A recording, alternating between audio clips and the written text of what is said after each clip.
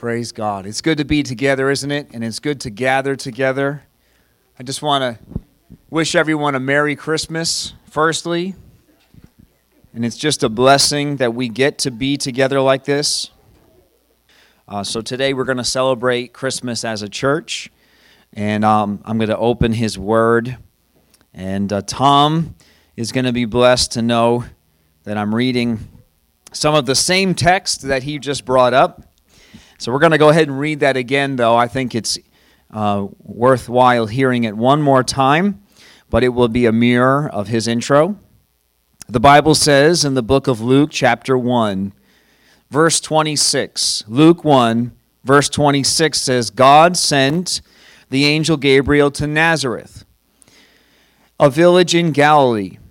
It says, to a virgin named Mary, and she was engaged to be married to a man named Joseph, a descendant of King David. Gabriel appeared to her and said, greetings, favored woman, the Lord is with you. Confused and disturbed, Mary tried to think what the angel could mean. Don't be afraid, Mary, the angel told her, for you have found favor with God. You will conceive and give birth to a son, and you will name him Jesus. He will be very great and will be called the Son of the Most High. The Lord God will give him the throne of his ancestor David, and he will reign over Israel forever. His kingdom will never end. Mary asked the angel, but how can this be? How can this happen? I'm a virgin. The angel replied, the Holy Spirit will come upon you, and the power of the Most High will overshadow you. So the baby to be born will be holy, and he will be called the Son of God. It says in verse 38 that Mary responded, I am the Lord's servant. May everything you have said about me come true. And the angel left her. Later, when she was talking to Elizabeth in verse 46, she has the Song of Mary, and it says, Mary responded, oh, how my soul praises the Lord. How my spirit rejoices in God, my Savior. For he took notice of his lowly servant girl. And from now on, all generations will call me blessed. In verse 54, he has helped his servant Israel and remembered to be merciful. For he made this promise to our ancestors, to Abraham and his children forever. Now that was the account with the Lord through the angel Gabriel with Mary. And now we're going to look at the book of Matthew where Tom just read in chapter 1. The Bible says in Matthew chapter 1 verse 18 that this is how Jesus the Messiah was born. His mother Mary was engaged to be married to Joseph. But before the marriage took place and while she was still a virgin, she became pregnant through the power of the Holy Spirit. Joseph, to whom she was engaged, was a righteous man and did not want to disgrace her publicly, so he decided to break the engagement quietly. As he considered this, an angel of the Lord appeared to him in a dream.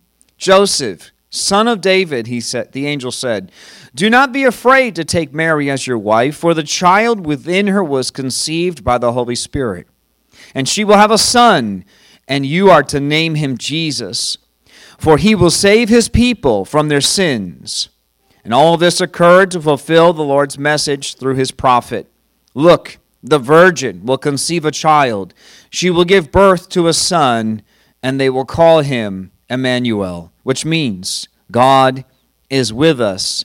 And when Joseph woke up, he did as the angel of the Lord commanded and took Mary as his wife. And finally, now I want to turn back to the book of Luke, and I want you to look with me. It says in the book of Luke, verse 1 of chapter 2, at that time, the Roman Emperor Augustus decreed that a census should be taken throughout the Roman Empire. This was the first census taken when Quirinius or something like that was governor of Syria. And all returned to their own ancestral towns to register for this census. And because Joseph was a descendant of King David, he had to go to Bethlehem in Judea, David's ancient home. He traveled there from the village of Nazareth in Galilee, and he took with him Mary, to whom he was engaged, who was now expecting a child. And while they were there, the time came for her baby to be born. And she gave birth to her firstborn son. She wrapped him snugly in strips of cloth and laid him in a manger because there was no lodging available for them. Wow. Very simply, that's the Christmas story on the surface. That's the story you know. We know then that the shepherds were alerted by the angels, and finally the wise men came as well and gave him gifts. And then he went to Egypt for a time and came back, was raised, paid the price as Jesus, the Son of God, on the cross. But it all began right here in this story. And I feel like I just wanted to read Luke and I wanted to read Matthew and refresh us, because I felt like when I looked at this story, there was a few things that stuck out to me for today. And I want to say that firstly, what I see when I read this story, and I'm reminded of the very first Christmas, is promise. I want you to say that out loud with me, promise. God is a promise-keeping God. He loved us from the moment humanity was conceived, and he made promises to redeem us from the grip of Satan and death. He fulfilled that promise when Jesus was born into the world. Last week I brought a song to you, God Rest Ye Merry Gentlemen, not one that we think of probably as one of the top Christmas songs, but it's one in the mix, and it kind of came into my spirit last week, and I noticed some verses in there that were very powerful. And this week, I felt like I needed to bring in, O come, Emmanuel, and here we are singing it today, and this is what it says. It says, O come, Emmanuel, which means, O come, come be with us. Come, God, and be with us. Ransom us, right? Ransom captive Israel. It says that they were mourning and lonely exile. Without Christ, we were dead. The Bible says we were dead in our sins, right? Before Jesus, we were dead in our sins. We may not realize it. You might be living your life, right? Who lived your life before Christ, and you thought you were alive, but then you had the revelation that you are not alive, that you were dead, that your life was meaningless without him, and the breath in your lungs was given to you by God, for God, and you were using it for self, or using it for this world, right? And so we came to the revelation that we were in exile, and then the Son of God appeared. And it says, rejoice, rejoice, God is with us. In the second verse it says, free us, free thine own from Satan's tyranny. From the depths of hell thy people save, and give them victory over the grave. These Christmas songs are so powerful. You don't realize until you stop and think about the verses of these hymns. Right, we sing them as sweet hymns and sweet Christmas songs, and might give you a happy feeling because it's Christmas. But then you realize when you look at the verse here, it's kind of heavy for a Christmas song, that free us from Satan's tyranny, from the depths of hell, save us. But that's the gospel, isn't it? I want you to realize that's what happened, though. When Jesus was born into the earth, yes, it's a sweet story. And right, we picture the the animals around, and everybody's like, this is amazing. And, of course, his manger is perfectly padded, right, with memory foam. Right, we picture this perfect little Christmas story. But what we must realize what was happening is that God was entering into behind enemy lines. He was entering into a captive world. He came into a world that was gripped by the grip of Satan. He came into death. We talk about going to hell versus going to heaven, but really the earth without Christ was hell already. It was hell on earth. right? And who experienced hell before you experienced Christ, right? Some can testify that hell is definitely on earth. You don't even need to go there to experience it. Without Christ, you are living in a place that it is dark, it is empty, it is worthless. And we must realize that that's what happened, that he is a promise-keeping God. He promised that he would free us from the grip of Satan. That is ultimately what Jesus did. Amen. I want to remind you of a few promises that he answered. 700 years before Jesus was ever born. It says in the book of Isaiah, what we were quoting here in the New Testament, Isaiah chapter 7, verse 14. It says that the virgin will conceive a child. She would give birth to a son and call him Emmanuel, which means God is with us. In Isaiah chapter 9, it talks about this time of despair, and it talks about Galilee. It talks about the region that he came from, Galilee of the Gentiles, verse 1.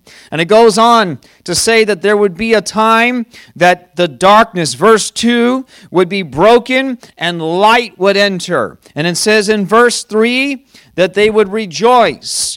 And it says in verse 4, for you will break the yoke of their slavery. That's the ties, the chains of our slavery, and that Jesus would lift the heavy burden from our shoulders, that he would break the oppressor's rod, just as he destroyed the army of Midian. In verse 5, it says, the boots of the warrior and the uniforms blood-stained by war will all be burned. They will be fuel for the fire. A time of peace would come. Verse 6, for a child is born to us, a son is given to us. It's pretty graphic language describing the birth of Christ, isn't it? What he really was accomplishing in the spiritual world. In the physical world, it's a baby being born.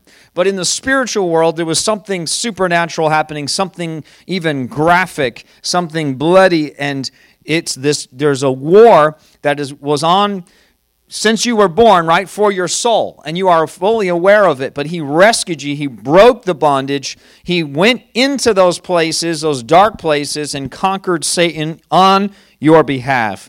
And so it says the government will rest on his shoulders, and he will be called Wonderful Counselor, Mighty God, Everlasting Father, Prince of Peace. His government and its peace will never end. And he will rule with fairness and justice from the throne of his ancestor David for all eternity. And the passionate commitment of the Lord of heaven's armies will make this happen. Wow. That's 700 years in advance. The Lord made a promise, and he kept his promise. I want you to get that today. The first thing that I thought about when I was thinking about Christmas, and I'm going to give you 5 things today, and I don't always do points. I rarely do points, but 5 things struck me. They stuck out to me for the first Christmas. And number 1 is that God is a promise-keeping God. He made the promise all the way back in Genesis chapter 3 at the beginning. It says that there would be a war between the serpent and the seed of the woman. In the book of Micah, this is 800 years or so before, he says Bethlehem. It says Bethlehem would bring forth a child, right? Until the virgin gives birth. And so the point I want you to get here firstly is that God made promises. He made them over and over and over again. There are nearly 1,000 prophecies fulfilled. I brought to you, I think it was last Christmas or the Christmas before, that it's statistically impossible. The chances for Jesus to fulfill all of the promises are just to fulfill 7 of those 1,000 promises. The math of it is so big that we don't even have atoms within our universe to contain the math. I've talked to you about this before. If we took the chances of Jesus just fulfilling 7 of the promises, they said, let's just try to put it in a way that your mind could grasp. But it's so big, it's so hard to even understand, that if we took Jesus, and he is a random golf ball, and we took then golf balls, and we covered the entire state of Texas, some 3 feet deep, and you walked across Texas and you picked out Jesus, The one golf ball of all those golf balls, right? The math is so big. It's so unbelievable. It's so beyond our comprehension. And there are prophecy after prophecy after prophecy pointing to Christ, to exactly this one singular person. And the point is that I want you to get today is that God is a promise-keeping God. He kept his promise with Christ coming the first time. He's going to keep his promise that he's coming again the second time to redeem this earth once and for all. And if we can trust that he kept those promises, why wouldn't he keep the personal promises to you? Amen. The second thing I want you to hear when we think about the first Christmas that reminds me is that God is always working. I want you to say that out loud with me. God is always working. So he's a promise-keeping God, and he's always working. I was thinking how God is right there in the shadows. He's always working in the shadows. The world is just going on. It's busy, busy, busy. Imagine this time, right?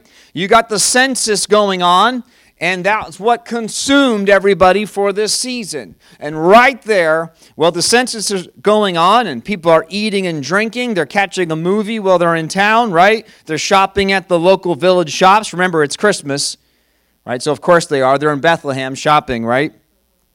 The town is busy, busy, and down the street, in the back, with some animals, there's two homeless people having a baby because they can't afford a room, right? That's the perception.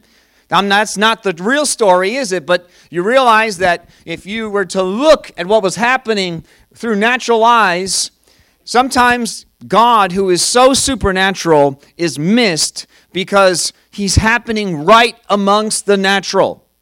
Right in the shadows of every single day, every single thing you do, the things that are coming and going, elections, people are coming and going, right? People are marrying in here, and people are having children, and you're getting jobs, and it's all just moving and busy and going. And meanwhile, God is right in the midst of it. He's in the shadows, working in every single circumstance. In fact, it says in Matthew 24, warning us about his second coming. It says that when he returns, it will be like the days of Noah. It says in Matthew 24, verse 38, that the flood was coming, but beforehand, people are just eating and they're drinking, they're having weddings, and all of a sudden, Noah's entering his boat. Hey, Noah, where are you going? But verse 39, it says people didn't realize what was going to happen until the flood came and swept them all away. That is the way it will be when the Son of Man comes. 2 men will be working in the field, one's taken. 2 women will be grinding flour at the mill, one will be taken, the other left. It says in verse 42, so you too must keep watch, for you don't know what day your Lord is coming. In verse 44, it says you must be ready all the time, for the Son of Man will come when least expected. Remember that God is always doing miracles. God does not take Christmas break. God does not take a vacation. No matter what is happening in the earth, you can be sure God is doing something that is furthering the kingdom. And it's easy to miss if we're not paying attention. So the second thing I wanted you to get today is that God is always working. Let's be more aware. Let's look at the signs. Let's see, right? Because the wise men, ultimately, a couple of years later, the shepherds, they paid attention and they received a blessing from that time, didn't they? They came and bowed before him and received just his presence, the blessing of being near him. The third thing I want us to be reminded of this Christmas is that it's not only that God is always working, but I want to build this bigger now. I want to build on point number 2. It's not just that God is always working, but it seems to me that God does the most dramatic miracles. I'm going to say, let me just rewind. God is doing miracles every second of every day. God is a miracle working God. He didn't just do one miracle and say, okay, see you guys. Hope you can figure things out. I'll see you at the end of eternity.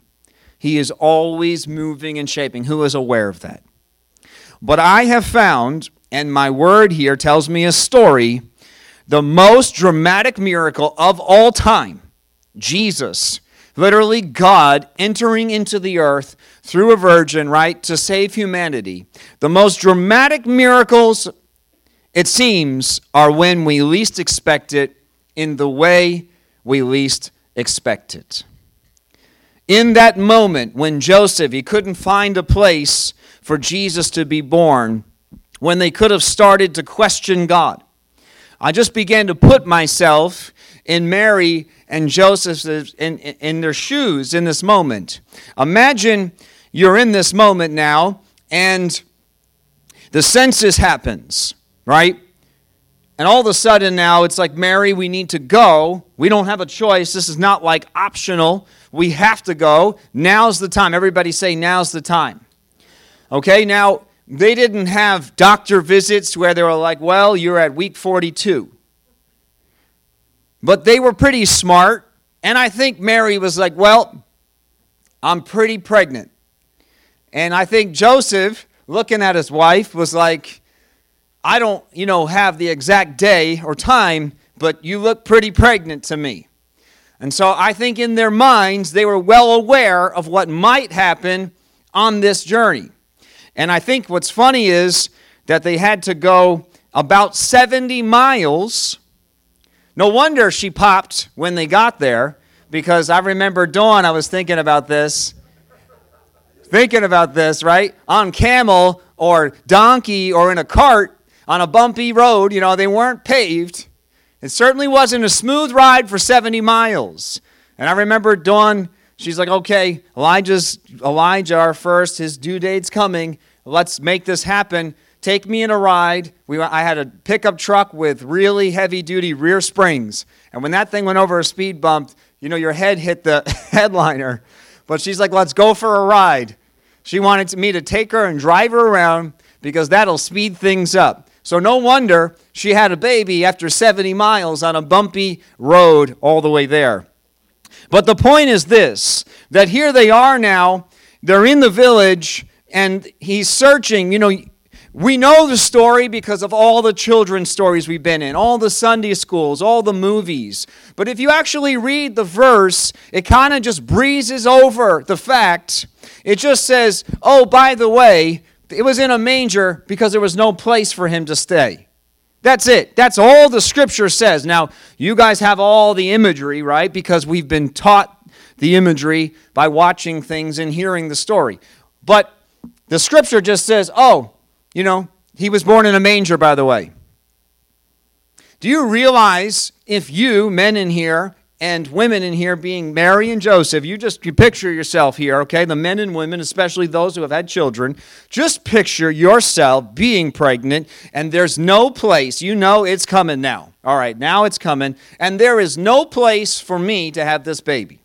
And now the men, just picture, right? Here's your wife, and she's starting to say to you, she's starting to grab your arm a little bit stronger than normal, starting to squeeze harder than normal. And she's like, find me a room. Imagine them starting to question, and this is why I read this. I read those verses because I wanted you to hear the angel Gabriel speaking to Mary.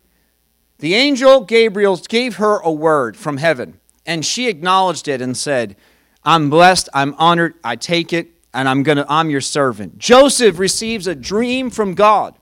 And the dream is, I want you to take Mary. She is your wife. This is your call. This is your plan. Jesus is coming from you too.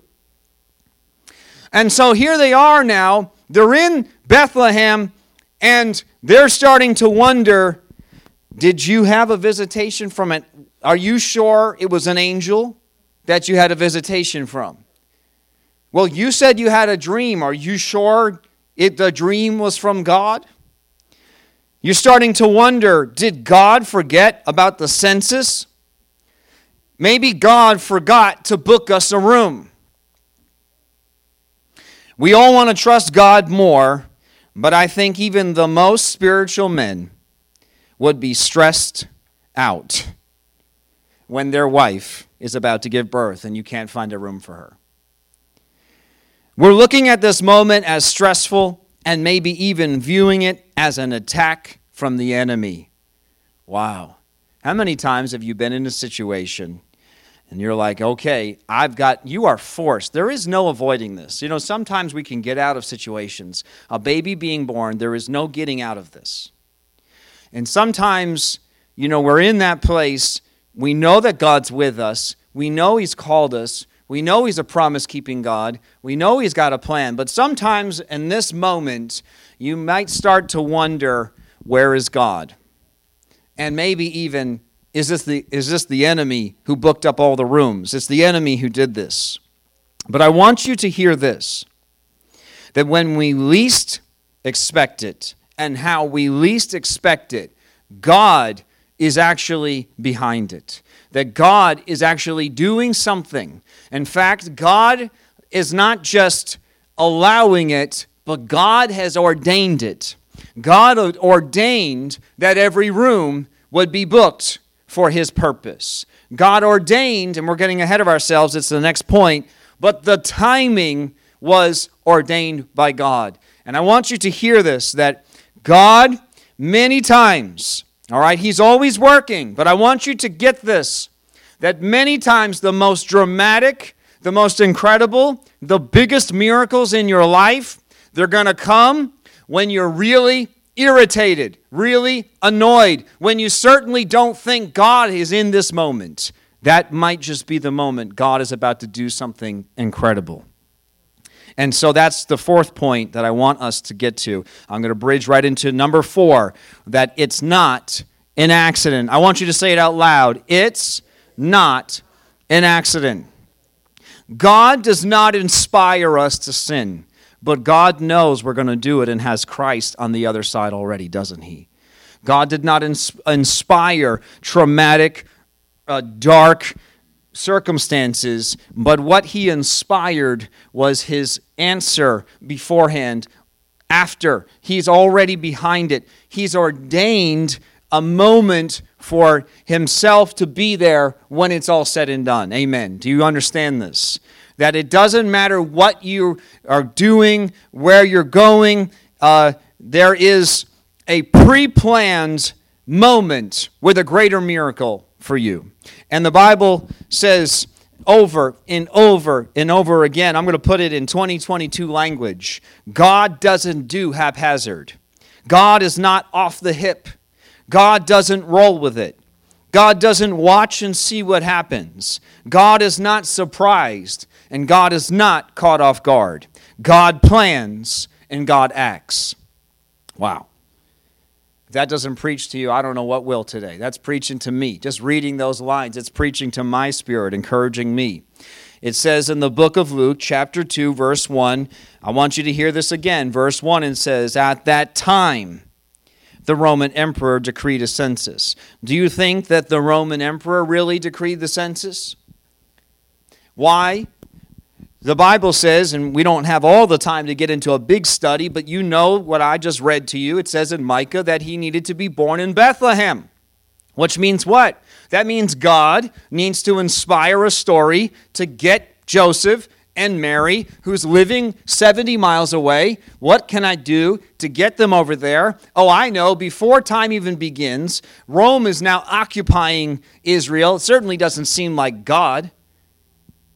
And God's going to use this Roman occupation, this Roman emperor, to decree a census. He thinks he's all big. He thinks he's the one decreeing the census. But God is above and behind it for the sole purpose of putting Mary and Joseph in a prophecy, promise-fulfilling position for you. Wow. Wow. Wow. It's just amazing.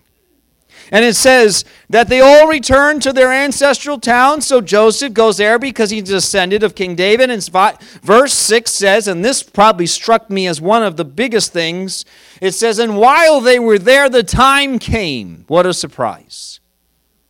While they were there, the time came for her baby to be born.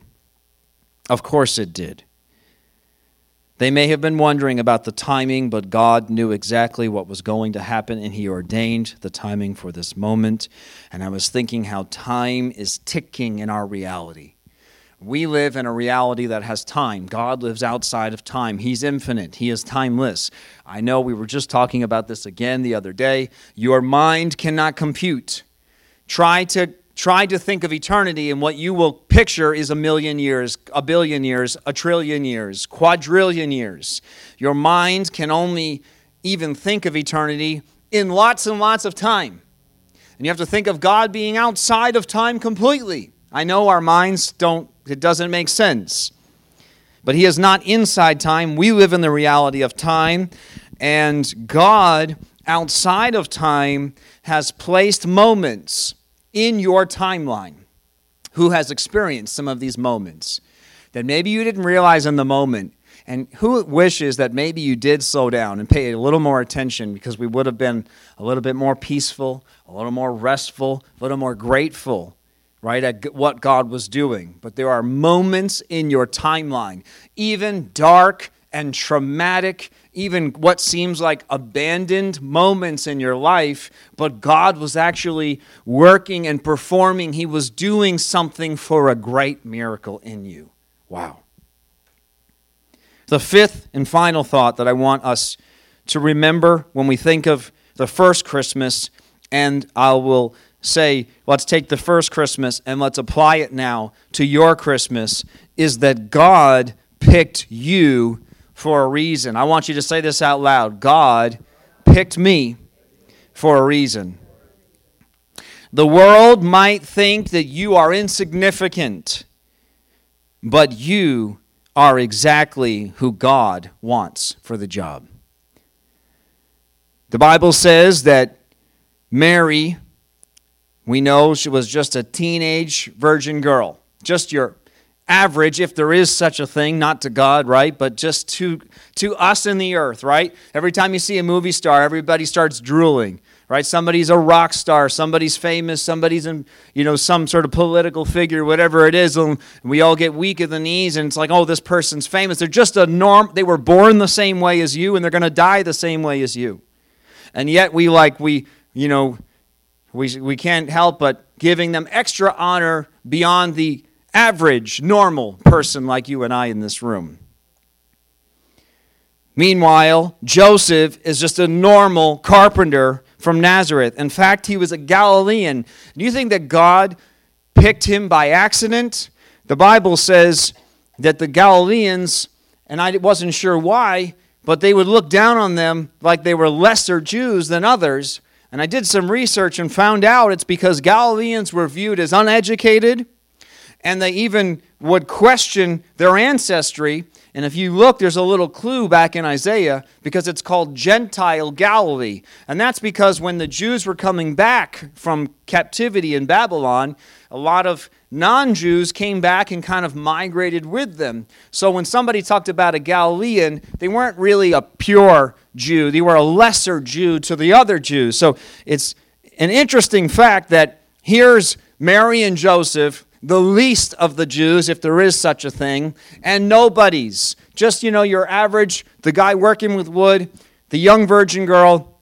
But they were not merely acceptable for the job. God took this carpenter, an obscure girl, and gave them the greatest job of all time, raising Jesus. Wow. The Bible says that Mary was blessed by God and will be honored for all time. He says to Joseph, he doesn't just say, hey, Joseph, you nobody, you Galilean, you carpenter. He says, no. He says, hey, son of David. The highest name that you could probably be given, second to Jesus Christ himself, the Son of David. Hey, son of David. See, the way that God sees you is different than the world sees you, maybe even different than you see you. And I want you to get this today, that if God is a promise-keeping God, if he's always working, and he's working in obscurity, and he's doing things when you least expect, I want you to understand something today. That you are in this room for a purpose. You are in the earth for a purpose. You are in your job, you're in your family, you're in the Hudson Valley for a purpose. It's not an accident, and God has designed it. Don't think that God can't and won't use you. There's no such thing as a nobody in God's kingdom. Just like Mary, as soon as you accept the job of carrying Jesus, remember, she accepted the job of carrying Jesus and the Holy Spirit overshadowed her. You have accepted Christ into your heart. You took the same job upon yourself that Mary did, accepting Christ, carrying Christ into the earth. And the Holy Spirit overshadows you. And in the same way, your life is now, you went from the most insignificant person in the world's eyes to the most significant person in God's eyes, in God's kingdom. You were meant to be where you are with the people you are intertwined with, and Jesus is with you. I want us to take these 5 points and I want to apply some thoughts. We need to stop and we need to look. We need to slow down. Let's take this story. Let's take this 2,000-year-old story that is still so relevant today, and let's just slow down. Right now, God is doing something. Right now, metaphorically, Jesus is being born, right? In the same way that they're all just running around doing their census, and here's the Son of God right over there, just behind that building with the animals, is being born. Right now, in all your busyness and all your running, God might be up to something, and we need to just slow down and recognize that God has not changed. He's a miracle-working God, and that there is a blessing for those who came and knelt before him. The second thing I want us to take from this and just apply to ourselves is that we need to trust God more. We should be more confident that he is still fulfilling promises that he promised long ago to the world and to us personally. And we need to recognize that the annoyance, everybody say annoyance. You know you can't have anointed without annoyance. Anointed includes annoyance. I can't tell you how many times when you're most annoyed, it's because God is actually dealing with you and Satan is throwing a hissy fit.